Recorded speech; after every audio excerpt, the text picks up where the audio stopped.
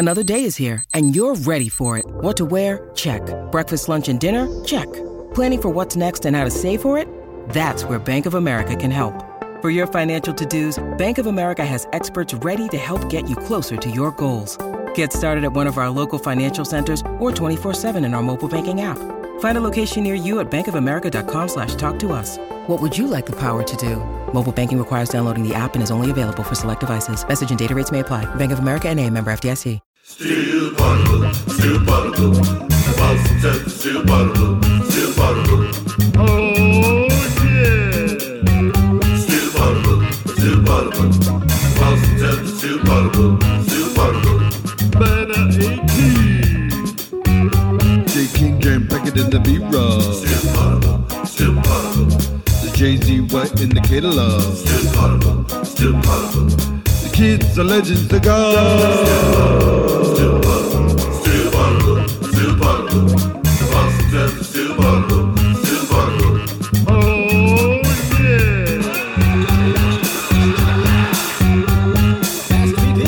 I just had to go to a bathroom. He is Brian B. Rob from MassLive.com. He is J. King El Nino from The Athletic. I am Sam Jam Packard, and together we are Still Poddable, coming to you on a Sunday morning live on the CLNS YouTube, brought to you by FanDuel. We are Still Poddable, like I said, the best Celtics podcast. And if you want daily Celtics content ad-free, go to patreon.com/stillpoddable. We got a gauntlet of games coming up for the Boston Celtics, and Still Poddable, we were giving you game recaps after every single game. And so it's the best place for Celtics content. Please sign up today, patreon.com/stillpoddable. On the weekly free version, we like to do a little thing. It's been a while since we've engaged in a good old-fashioned Poddable six-pack. That's where the fellas and I draft the 6 most important or most interesting or just 6 things that we want to talk about when it comes to the Boston Celtics. Now, I believe I'm an 8-time winner of the Poddable six-pack this season. There was a little chicanery where B-Rob tried to introduce a voting system into the Still Poddable chat. But much like the All-Stars, that counted for 25% of the vote, and then I get 75% of the vote. So I actually ended up winning that week, despite what the fans say. And because I won, I will go first this week. Then we'll go to B-Rob. Then we'll go to Jay.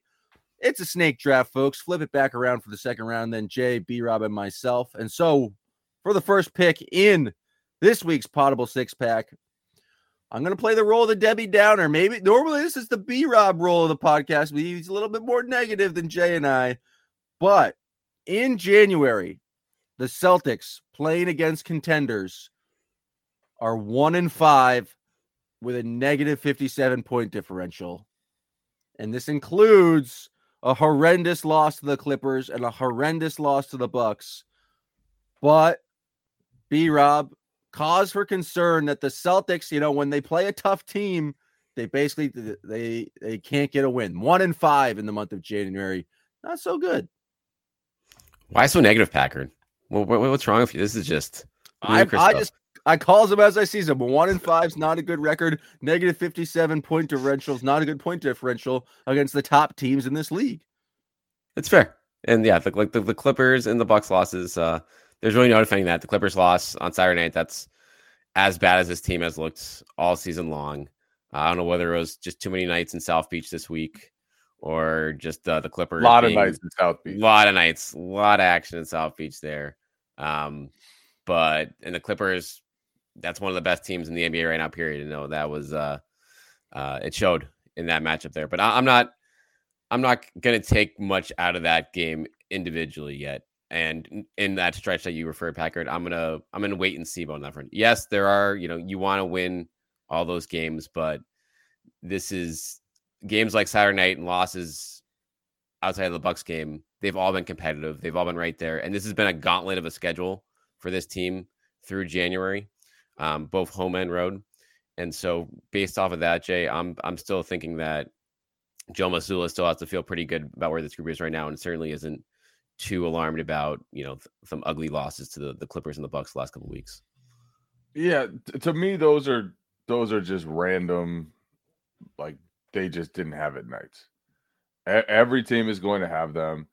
If the not the more concerning, because I don't think it was a concerning loss either, although people lost their stuff.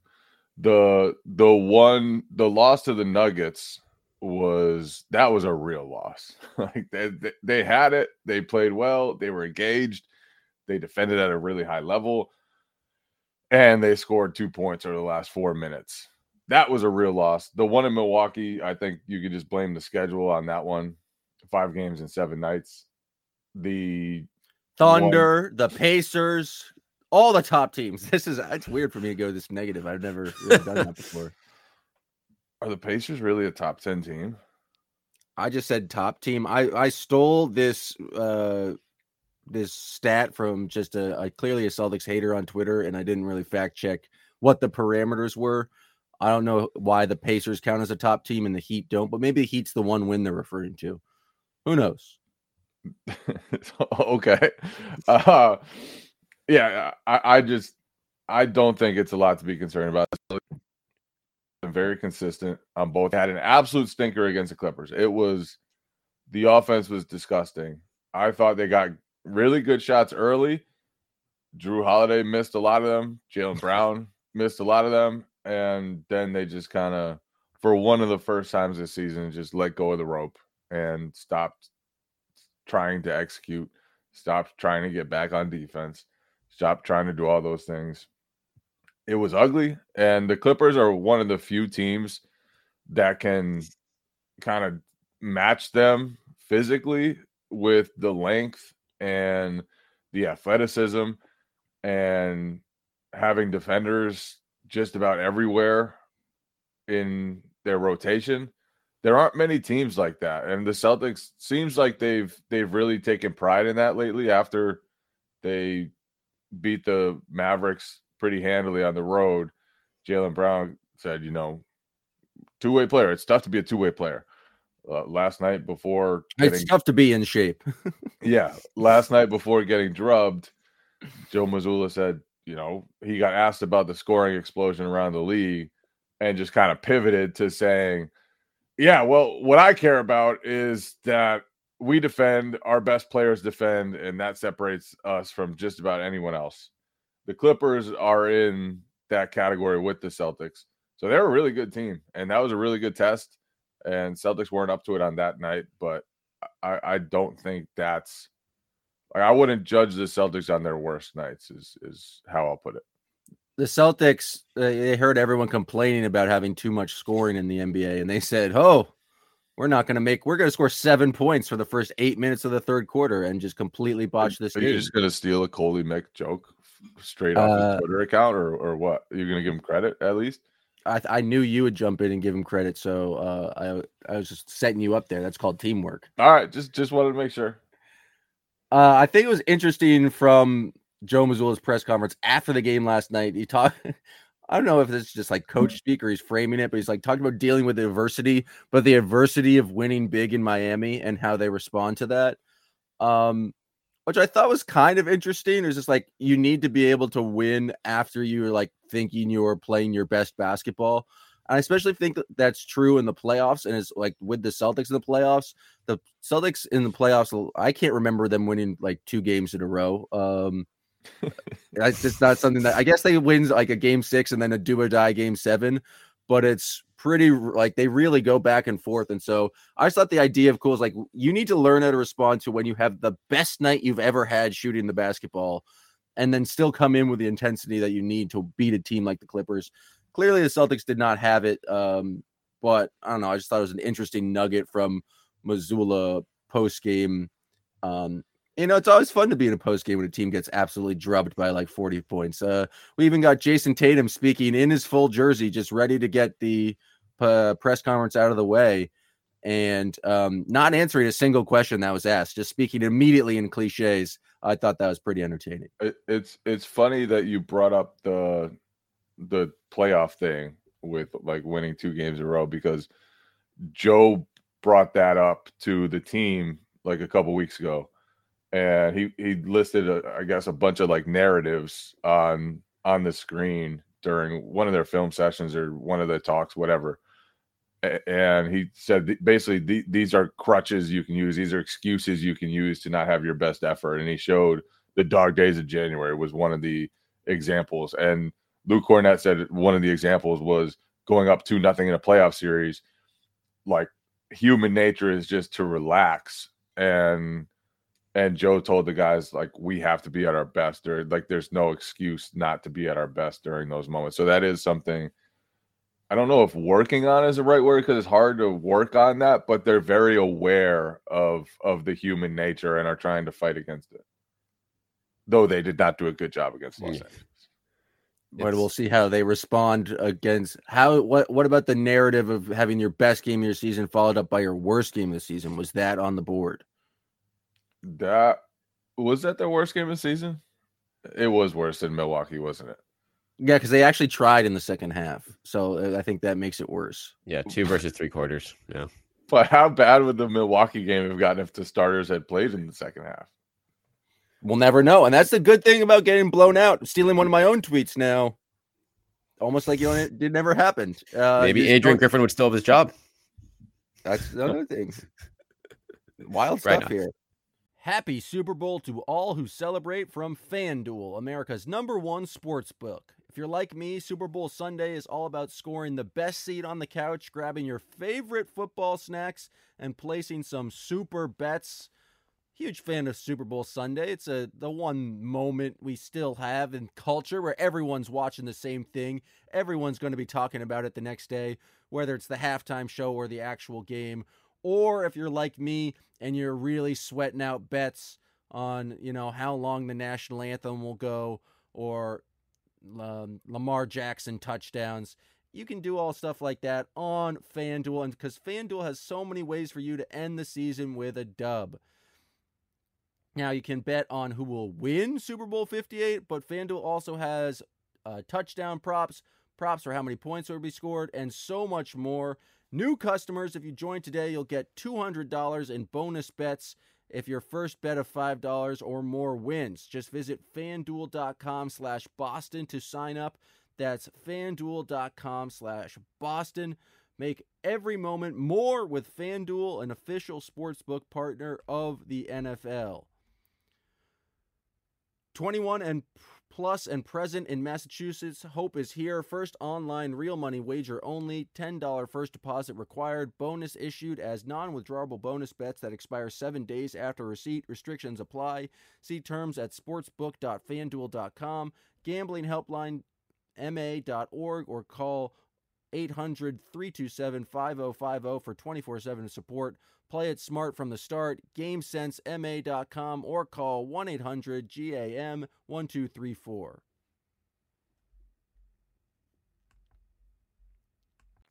B-Rob, your second pick in the Poddable six-pack. And this is based off of last night and Thursday night here. Kristaps Porzingis obviously has an ankle injury now, but just based on his impact in those games specifically, it seemed like. I'm wondering now, just in general, like, where does he rank in the most important Celtics right now on this team in terms of, like, certainly postseason success? And in my mind, especially against a team like the Heat, it's like he's propelling up to potentially number 2 here in the on a pretty deep list of candidates there for this team, just in terms of the impact he's having offensively. Obviously, that we saw in Miami versus the bag of Eric Spoelstra's tricks on Thursday night. And then concurrently on a night Saturday against the Clippers, they obviously I don't think he's worth 22 points in that game for the Celtics to get back in. But at the same time, when the shots aren't falling from 3, the Celtics aren't getting the offensive glass at all. They're not getting pretty much any easy looks anywhere. When Al Horford looks kind of, like a 37-year-old Al Horford one night, in my mind, it makes me, wow, this is like, we know he was big, but like he might even be becoming bigger than we imagined here, Packard. So where do you rank him amongst the most important Celtics, at least against elite teams at this point? I think it's 2. Like, he does so much for them, but like most importantly, I think as we saw in the Heat series, he just has the giving him the ball, or he like on offense is like the answer that they didn't have to a lot of like the kind of, I'll call them junk Heat defenses, and just giving them an option on the inside, someone who can post up, I think just changes a lot of what their potential is.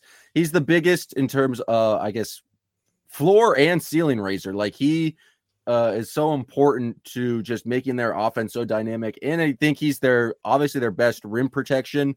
And is very key to their versatility. I just like the ability that they can go smaller with certain lineups, and then they can play double big with him and Horford. I think if you take him out of the lineup, I don't know, is this too much of an embrace nuance? He's most important just to exist and to be healthy on the court. I think that once he's there, the way that other guys play is probably more important and more conducive to the Celtics winning. But just in terms of availability, he's number one in terms of importance. And I don't know if that answer makes a lot of sense, but it made sense in my head. And I'm going to pivot to Jay King in case it didn't. He's the key for them. And I don't mean that in the sense of like he's their best player, but he unlocks things. And that Heat game, they tried a lot of different stuff. They tried switching. They tried drop covers. They tried Jimmy Butler on Kristaps, just switching the matchups. Kristaps had an answer for everything. The Celtics had an answer for everything. He just makes the game so much easier when he's out there. The reads are so much easier.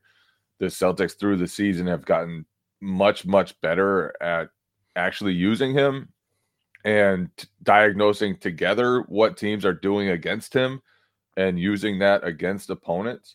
I don't know if there's a good way to guard the Celtics when Kristaps Porzingis is on the court. They're a lot easier to guard, even though their offensive numbers have been ridiculous regardless. I think they're 10-3 now with Kristaps Porzingis out of the lineup, which is still a fantastic number. They still are like +8 net rating without Kristaps Porzingis for the season. So they can work without him, but it just feels like there's a way to muck them up without him. And that doesn't really exist when he's on the court, or it hasn't really existed except for very brief 2 or 3 minute stretches.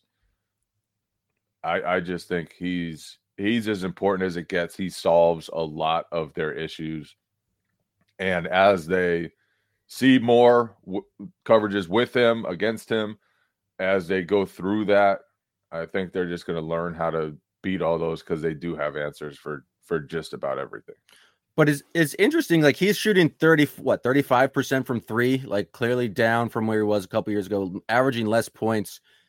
You're right, Jay, that he's the key and that he unlocks and makes their like just much more dangerous. But I don't necessarily see him coming into a postseason or a playoff series and being like, he's the guy who's going to get you 30 points every single night. He certainly has that potential, but I think like but he's the guy who takes away some of the switching coverages that can muck up the Celtics. Like the Heat switched very minimal times because 2 minutes into that game, Jaylen Brown and Kristaps Porzingis ran a pick and roll, and Bam switched on to Jaylen, and all they did was throw over the top of Haywood Highsmith, and Kristaps Porzingis got an easy bucket. It was that easy. And it's never that easy against Heat. It was that easy. So that to me is why his impact transcends his traditional stat numbers. It transcends his points per game. You can't do some of the things you used to be able to do against the Celtics. You can't do some of the things the Clippers were able to do against the Celtics, because if you do, Celtics can just throw it in there, and he has just obliterated mismatches in the post all season long. Yeah, he commands that respect, whether he's putting up 30 points or not. Like, teams can't leave him at the 3-point line, even though he's shooting just 35% of your point back. And like Jay said, just the mismatch when he gets the free throw line or below, that's just automatic easy points. And the Celtics are getting better at finding it when it's out there.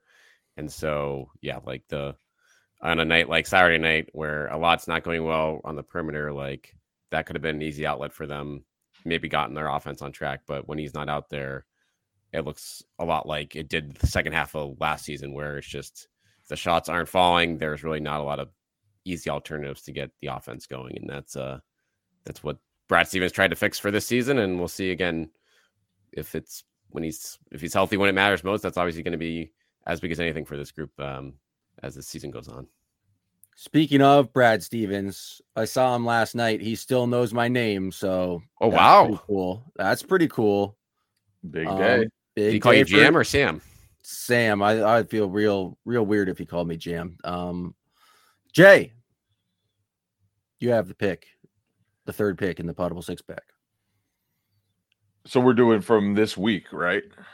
Jay, there's Sometimes no rules. you switch up the rules. Sometimes you switch up the rules and you go full season. Sometimes there are no rules and you can just say whatever you want because it's your podcast. Jaylen Brown's performance against Dallas.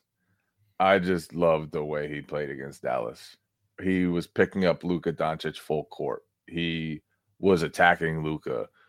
He got pretty nasty about Luka after the game, saying basically like it's hard to play like that, to play both ways, to pick up and score and do all those things unless you're in great shape, which seemed like a shot at Luka. He didn't say it was a shot at Luka, didn't explicitly state that, but it sure seemed like a shot at Luka. And I just thought if he plays like that with the intensity, then that separates the Celtics, because he's just at a different level defensively now.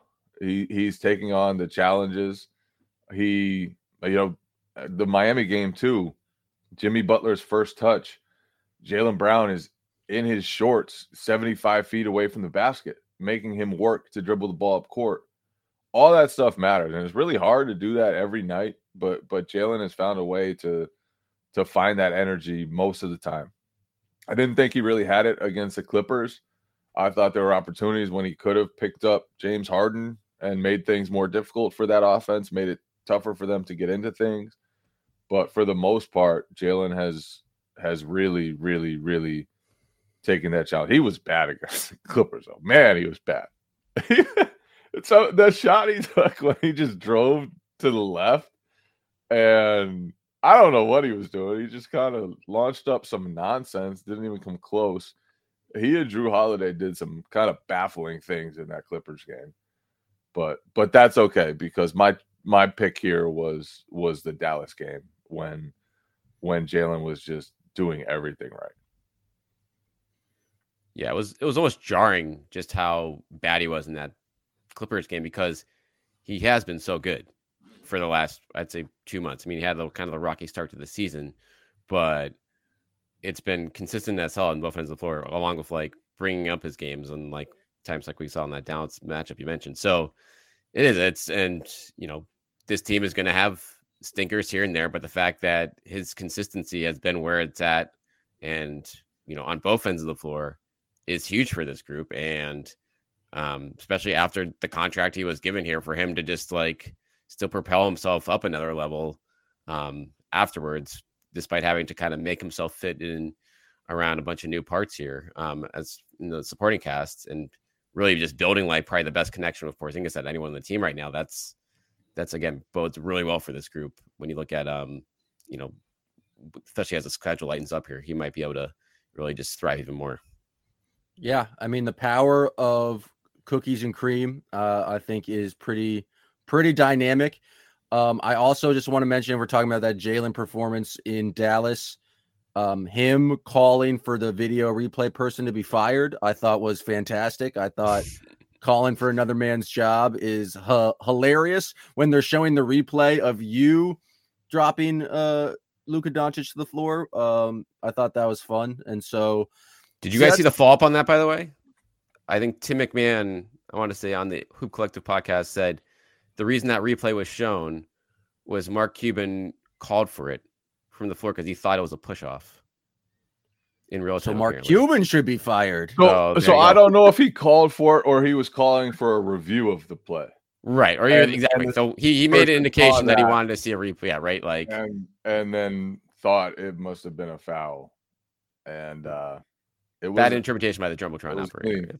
Yeah.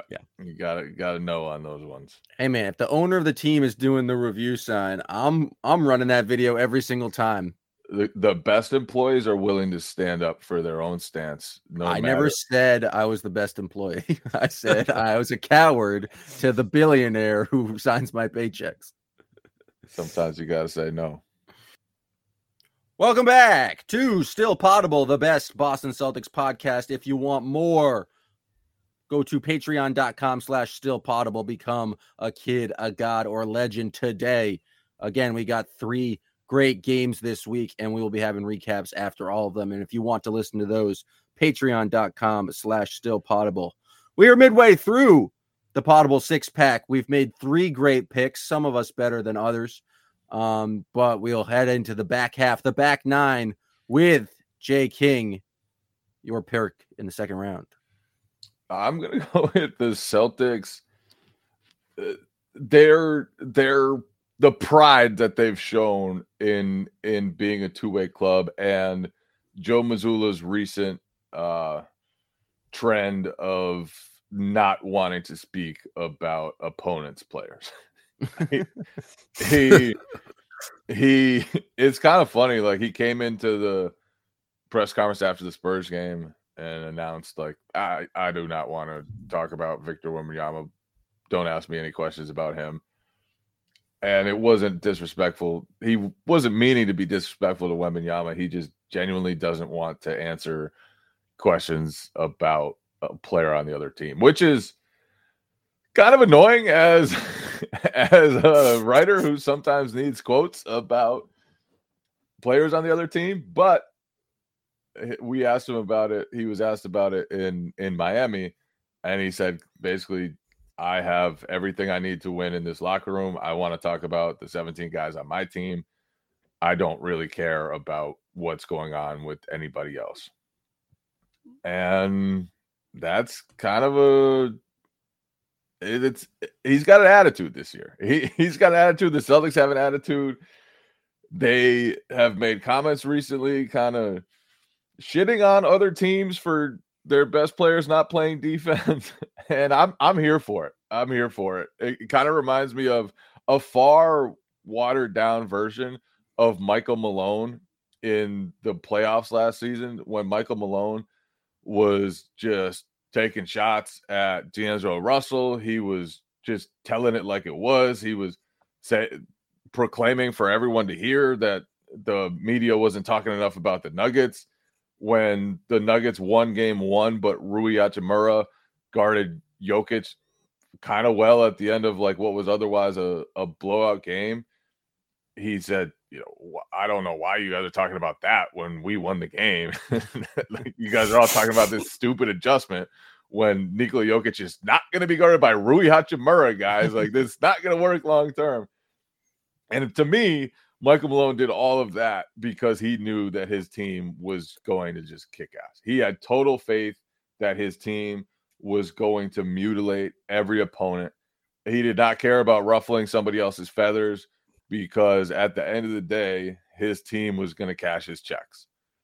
And the way that the Celtics are talking kind of reminds me of that. I don't know if they quite have the same belief that Malone did in his team. I don't know if they will pay off that belief at the end of the day, but they're getting spicy. They're getting a little spicy, and they're getting proud. And you can tell they're just like peacocking a little bit. And maybe they peacock too much, and that's why they got drubbed by the Clippers.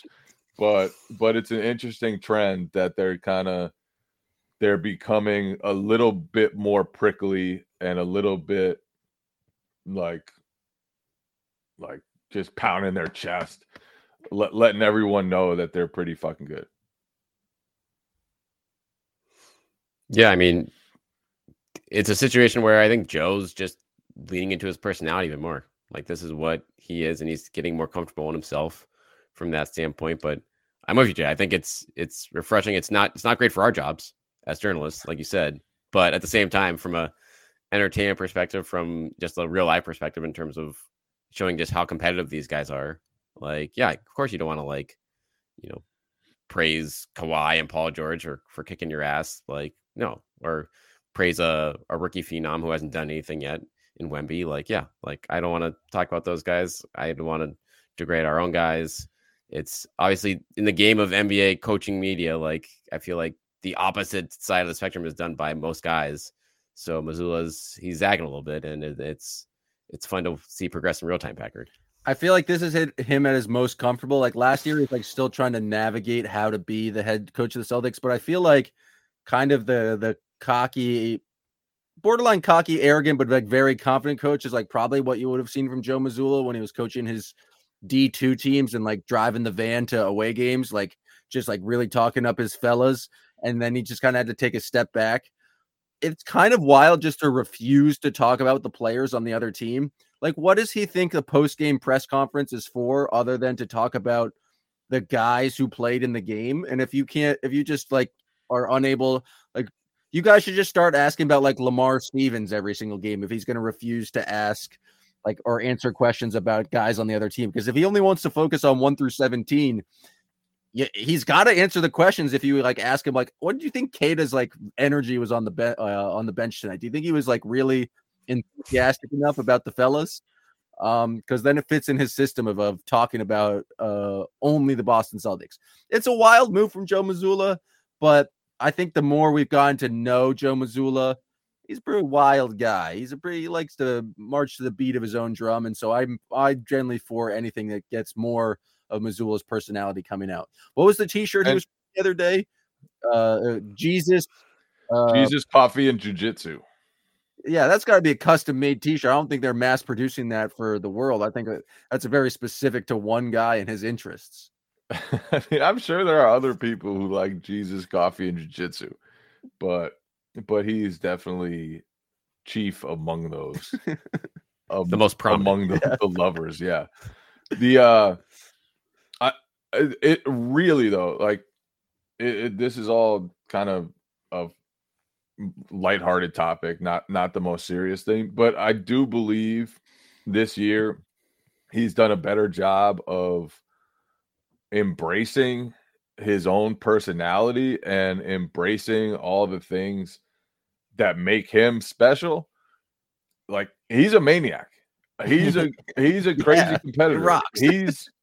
He's the type of guy who's going to challenge a call while up 27 with 3 minutes left.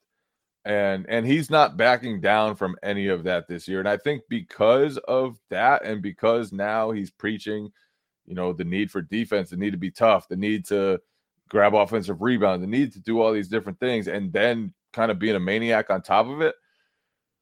To me, that's helped the Celtics take on that mindset, that mentality. They are a team that's like their coach.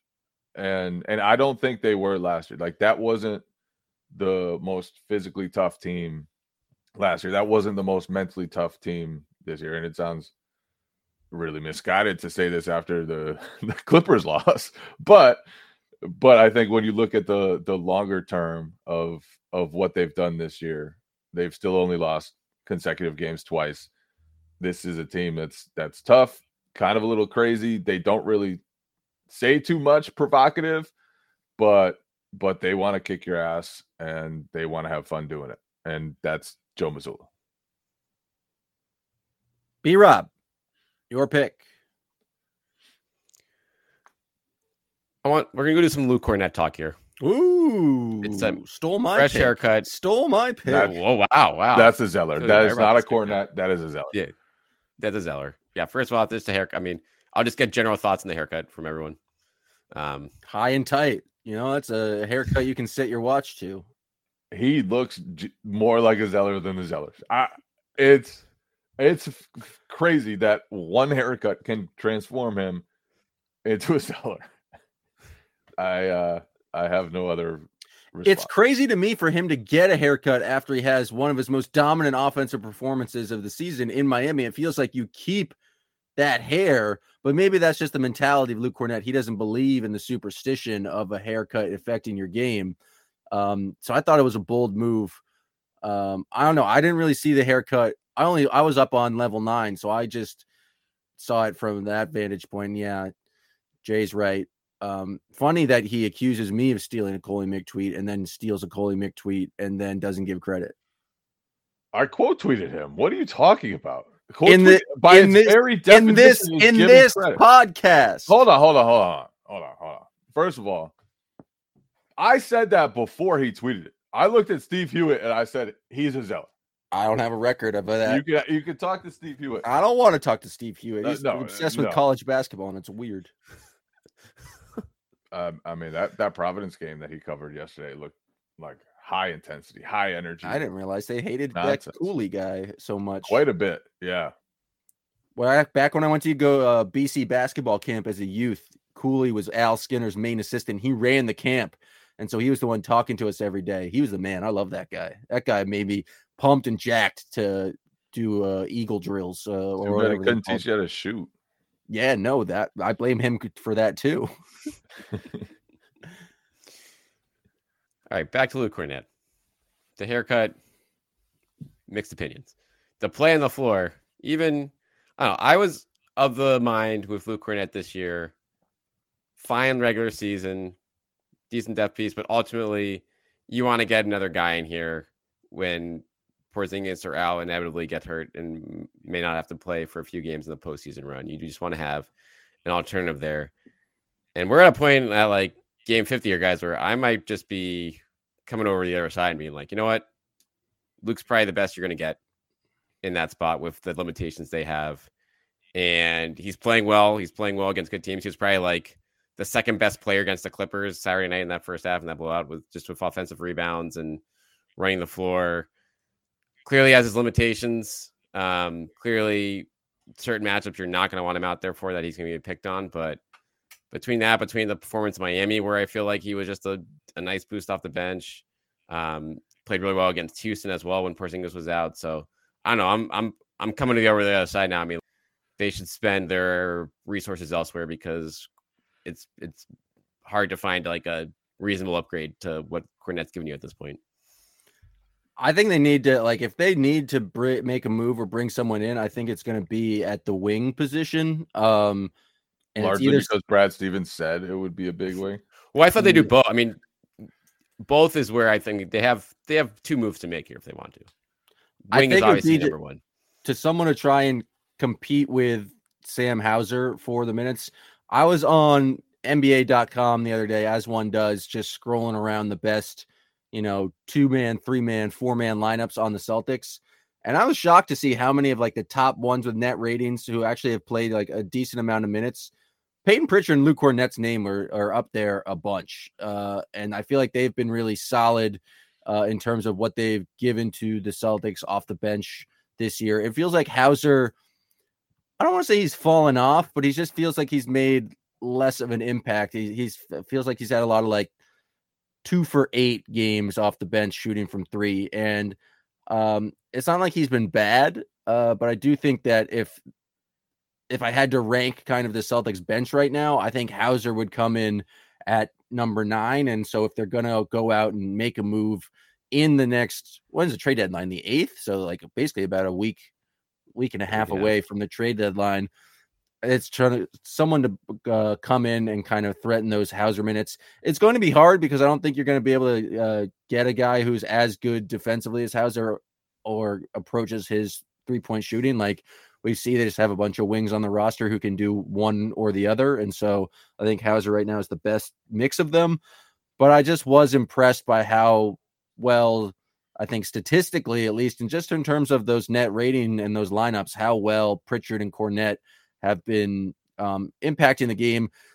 That being said, like a lot of those lineups that they're in also came with Jason Tatum and Drew Holiday on the court. And so it's not like those two guys are dominating games, but I think they're playing their role very well. And I think if there is a spot to upgrade, it's the big wing, spot that, Brad and I were talking about in TD Garden last night. The other part about getting another wing is in case Pritchard just isn't big enough for a certain playoff matchup, just in case another team is able to successfully hunt him and use his size against the Celtics and play him off the court. Because I do believe, as well as he's played, that's a possibility with certain teams, some of the jumbo teams out there. So it won't necessarily happen. He's shown a lot of competitiveness, a lot of toughness in those matchups. He's, it's fun to watch him try to guard, Kawhi or whoever else, so Jimmy Butler sometimes, like just some of those bigger guys. It's fun to see him dig in and try to give them hell. But I think just a little bit more perimeter depth so that you have one more guy that might be better than O'Shea Brissett in your pecking order. That's it. And I think Hauser's good. Hauser's going to be a playoff rotation staple. I just think one more guy. And I agree with you. The center position is good. If anything, they might want to get somebody who's a little switchier than Cornette. Although he does a really good job of guarding guards, and especially guards who can't shoot. He's just super diligent about the scouting report and forcing guys into trying to do something that they're not great at. So and they don't shout really out to Luke Cornette or Luke Zeller. They don't really switch with him because they just know that like that's not a thing. Like they're so much more comfortable throwing Horford out there on a switch, but in playing the position, like Luke Cornette's, I feel like just like you said, reading the scouting report, it's like, okay, I'll just go up and like be at the level here and then get back. He slows guys down in a way, and so I think you're limited in the defenses you can play. You're obviously not going to switch everything with Luke Cornette, but I think he just does the assignment very well and knows what he's doing out there, and so I'm comfortable with Luke Cornette being the third big man heading into a playoff series. And I'll plant a flag in that. I'm on Luke Cornette Island. With or without the haircut. I prefer him without the haircut because I want him to craft his own. Good story by B-Rob, though, getting Daniel Tice to say that he got recruited by some of the Celtics players. Is this true? You had a one-on-one with Tice after a little talk to Daniel last night. Just wanted to see what the deal was. And, he was like, Jason and Jaylen talked to him. But that sweet Clippers playing time was calling his name because I think it was Plumlee got hurt, and so they just had no bigs. So he was going to get 50 minutes right away. And good old Luke Cornette's playing too well here, along with Al Horford and Porzingis. So he did not decide to go to Boston, but they were the All-Stars were looking for him. It's crazy to me that he just was not getting any playing time at all in Indiana. Tice right? is good. It makes no sense. And he was fired about it, but good on him, good on his agent for getting out of there, early there when I don't know whether they just negotiated that buyout once the Clippers guy got hurt, and then they just made that call and said, all right, give up all your money. We're going to take you here. But it's worked out well for him. He looked great last night. And that's probably the guy that you could argue would be the upgrade over Cornette if they could have gotten him, but they didn't. And so now they're where they are. I just like the idea that B-Rob has a network of guys who must check in with B-Rob when they come to town. It's Tice, Jerebko, Wanamaker. Wanamaker, if he would be coming to town, I'd be definitely talking to him. Tice has given me great stuff this year. Tice went off on the Pacers when he was there during that game. And then, last night, the people love Tice. I mean, I was a big Tice guy when I was here, so he's an enticing guy. Boo. Boo. Boo. All right, last pick. This is a tough one. I was going to go negative again, but that feels bad. Do it. I'll just say honorable mention. Honorable mention. Can Derek White be a little bit more consistent scoring the basketball? And there's a lot of talk about him. The JJ Redick curse. Yeah, there's the JJ Redick curse, but I know Dallas they won, but there's a lot of games more recently on if you look at his game log where it's 7 points, 9 points, 6 points here. Only 15. I don't know. I said I wasn't going negative, so that's just an honorable mention. I don't want to talk about, people not scoring. We are a basketball podcast, and I feel like we would be remiss not to talk about just the week that was in terms of scoring in the NBA. You had Joel Embiid 70. You had Luka 72, was it? You had Karl Anthony Towns with over 60 points in a loss. Devin Booker with over 60 points in a loss. Just some crazy feats of strength, some scoring.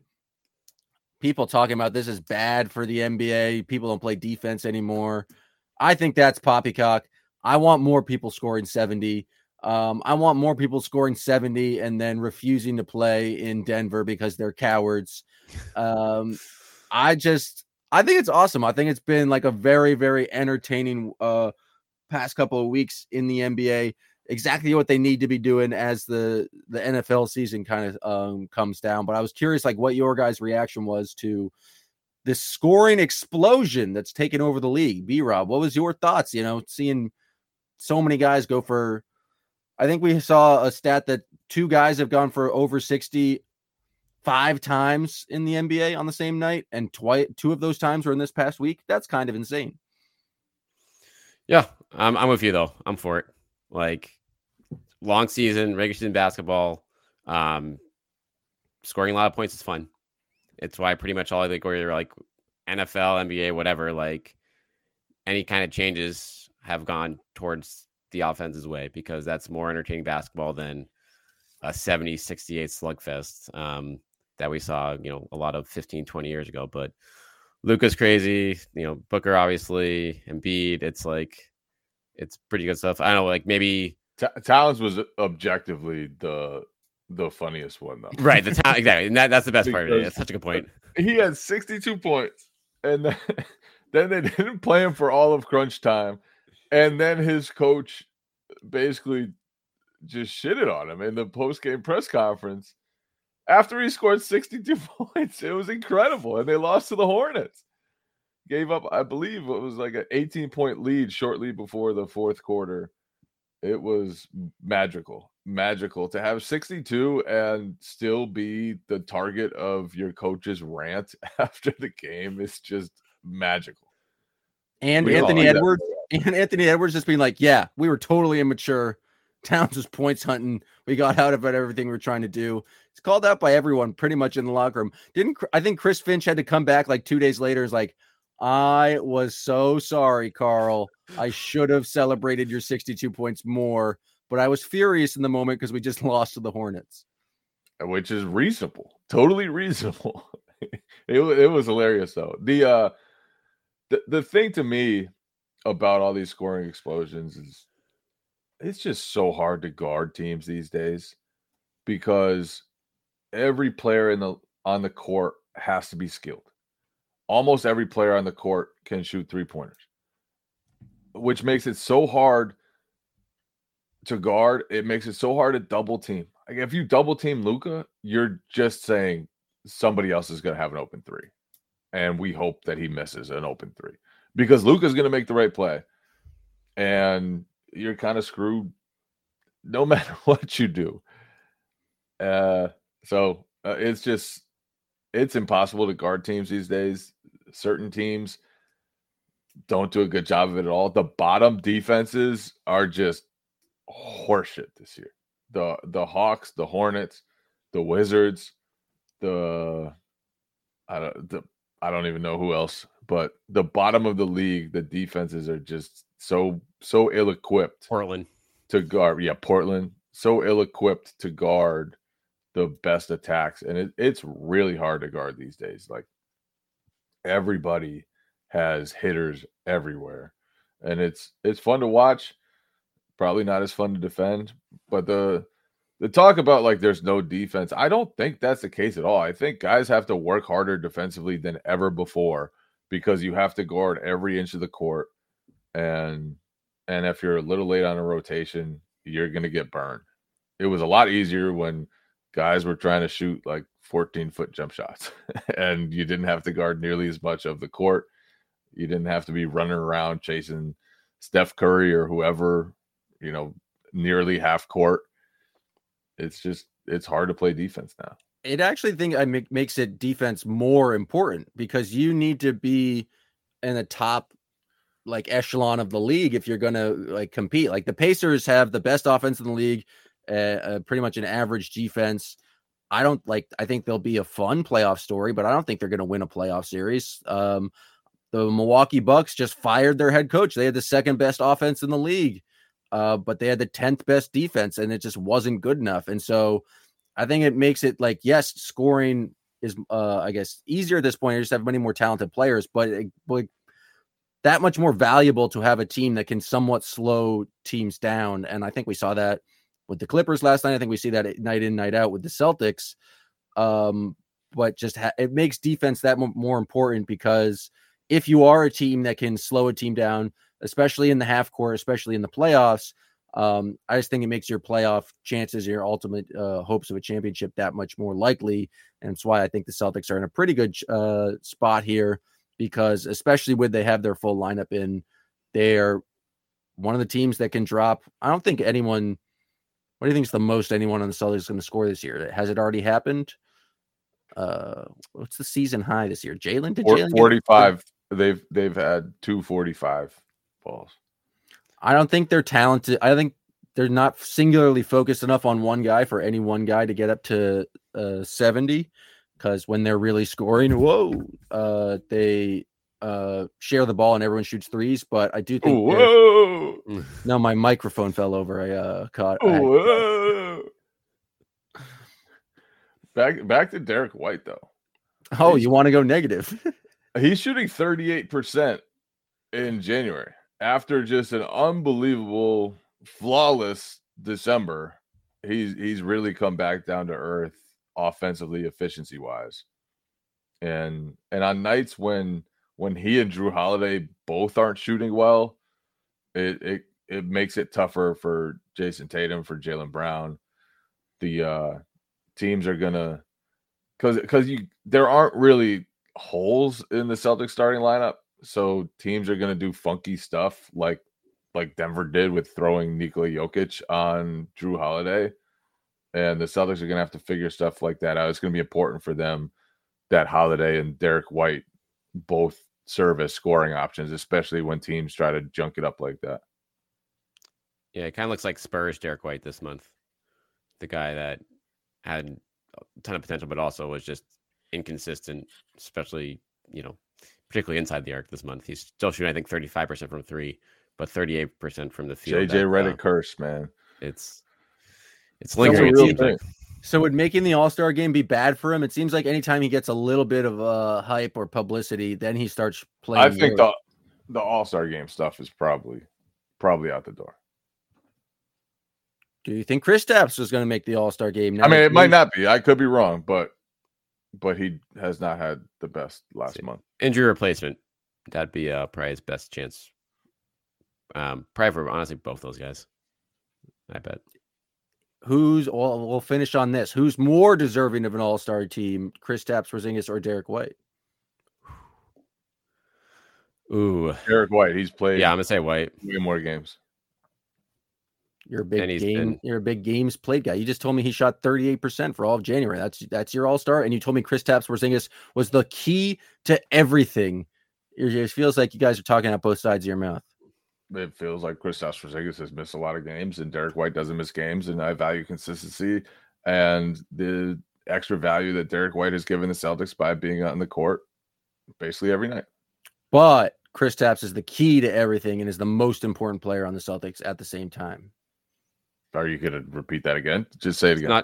It's not the most important player game. It's the All-Star. Say it a third time. Kristaps Porzingis is the most important player for the Celtics, but he's not an All-Star. I did not call him the most important. I said he unlocks things. A key unlocks things. Yeah, you were really patting yourself on the back for the key unlocks little parlance or nomenclature you had there. That was pretty cool. Thank you. Appreciate you. He's pretty cool. Brian B. Rob. The real question is Kristaps or Bam? Bam. No. How many games has he played? That's a good question. I think he was hurt at some point, but probably more than Kristaps. He's also lost 6 games in a row, though. So that's true.